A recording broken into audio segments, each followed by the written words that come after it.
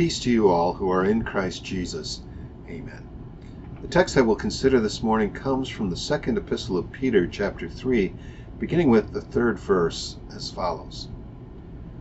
Knowing this first, that scoffers will come in the last days, walking according to their own lusts, and saying, Where is the promise of his coming?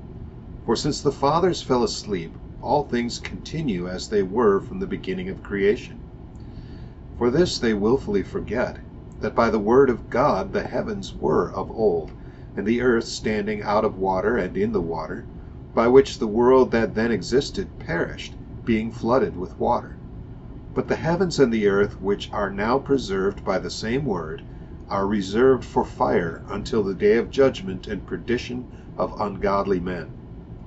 But, beloved, do not forget this one thing, that with the Lord 1 day is as 1,000 years, and 1,000 years as 1 day. The Lord is not slack concerning his promise, as some count slackness, but is long-suffering toward us, not willing that any should perish, but that all should come to repentance. This is the word of God. In the name of Jesus Christ, who is coming to judge the living and the dead, dear friends in Christ, there have always been people who have scoffed at the Christian faith. But 50 years ago, such people were in a minority here in America. No longer. You young people will have to face a challenge that our generation of Christians did not, that of becoming an increasingly marginalized minority, and, yes, being scoffed at because of your faith. But this is a challenge that with God's help you can meet, and Peter tells you why. Because no amount of scoffing and ridicule, says Peter, can change one simple fact, and that fact forms our theme for today. Christ is coming back for judgment. That statement typically prompts one of two reactions. The first is that of the unbelievers. They scoff, willingly forgetting the evidence of the past. When Christ comes back for judgment, the vast majority of people won't be ready. In fact, Peter says not only will they not be ready, but they'll have spent a lot of their lives making fun of the people who are ready. You say Jesus is coming back to judge the earth. Well, where is he? It's been a long time. Day follows day, year follows year, and nothing ever changes. Nothing ever will. So why worry about Judgment Day? But there's one glaring error in that logic, and Peter points it out. He says that there was one time in the history of the earth where everything changed, and that was the great flood, by which the world that then existed perished, being flooded with water. Think of how people must have scoffed at pious Noah. Here's this old man, miles from the nearest water, spending years and years building a huge boat. He must have been the joke of the neighborhood. People no doubt ridiculed and made fun of Noah, and said that nothing would ever happen. And for a long time, nothing did. Jesus says they ate, they drank, they married wives, they were given in marriage, and everything went on as normal. Until when? Until the day that Noah entered the ark, and the flood came and destroyed them all. And destroyed them all. On that day, all things did not continue as they were. On that day, all things changed, and the world was destroyed. Why is that important to us now in 2020? Because Scripture warns that another big change is on its way. A change that will make the great flood look like a day at the beach. Christ is coming back for judgment. The world that now is, with its ungodly and its scoffers, is reserved for judgment, as Peter says.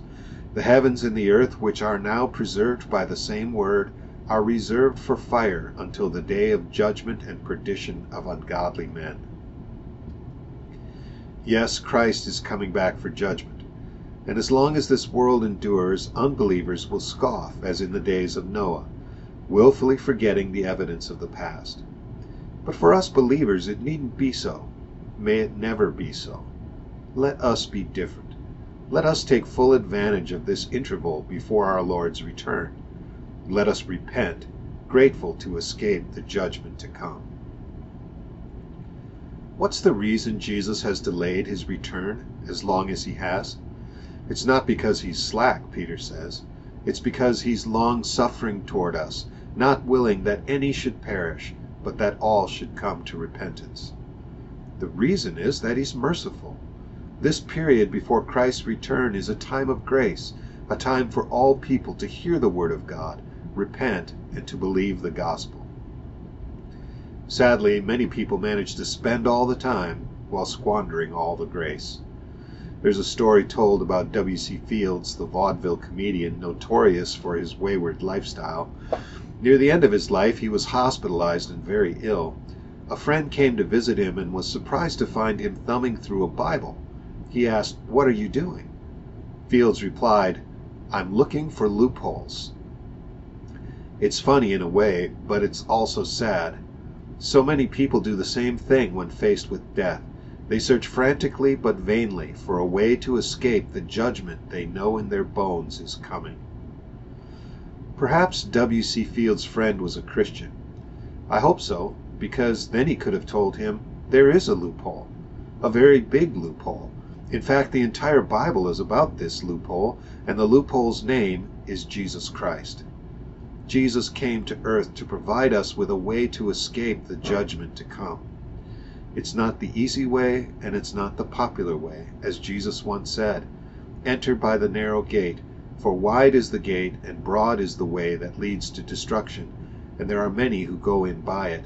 Because narrow is the gate, and difficult is the way which leads to life, and there are few who find it. Do you realize what a blessing belongs to you? You, out of all the multitudes in this world, you have found the narrow gate, the only exit that lets you escape the judgment to come. While countless thousands are perishing in unbelief, God has put faith in your heart to trust in Jesus Christ as your Savior. You know you're a sinner, yes, but you know that God sent Jesus to provide the payment for your sins. And that he did. On that cross-topped hill outside Jerusalem one dark and dreadful Friday, Jesus offered up the one sacrifice that would suffice to cover all your sins. He offered himself. When the last day arrives, we'll all stand before Christ's judgment throne, and there will be no scoffers there. Then, says Paul, at the name of Jesus every knee will bow, of those in heaven, and of those on earth, and of those under the earth, and every tongue will confess that Jesus Christ is Lord. Christ is coming back for judgment. So let the unbelievers scoff, willfully forgetting the evidence of the past. We will not make that mistake. We will follow faithful Noah, serving our Lord Jesus and thanking him with our lives for the unspeakable gift of his saving grace. Amen. If you care to sing a hymn this morning, we will sing hymn 341 from the Lutheran hymnal, the first and last stanzas 1 and 5, and I've selected a recording by the Lutheran Quartet to lead us in those two stanzas, and do be aware that there is no warm-up stanza for this hymn. We just start right in singing with stanza 1.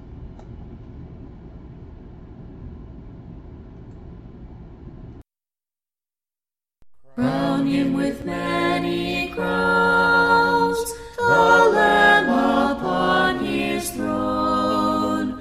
Hark how the heavenly anthem drowns all music but its own. Awake, my soul, and sing of him who died for thee, and hail him as thy matchless King through all eternity. Crown him the Lord of heaven, enthroned in worlds above. Crown him the King to whom is given the wondrous name of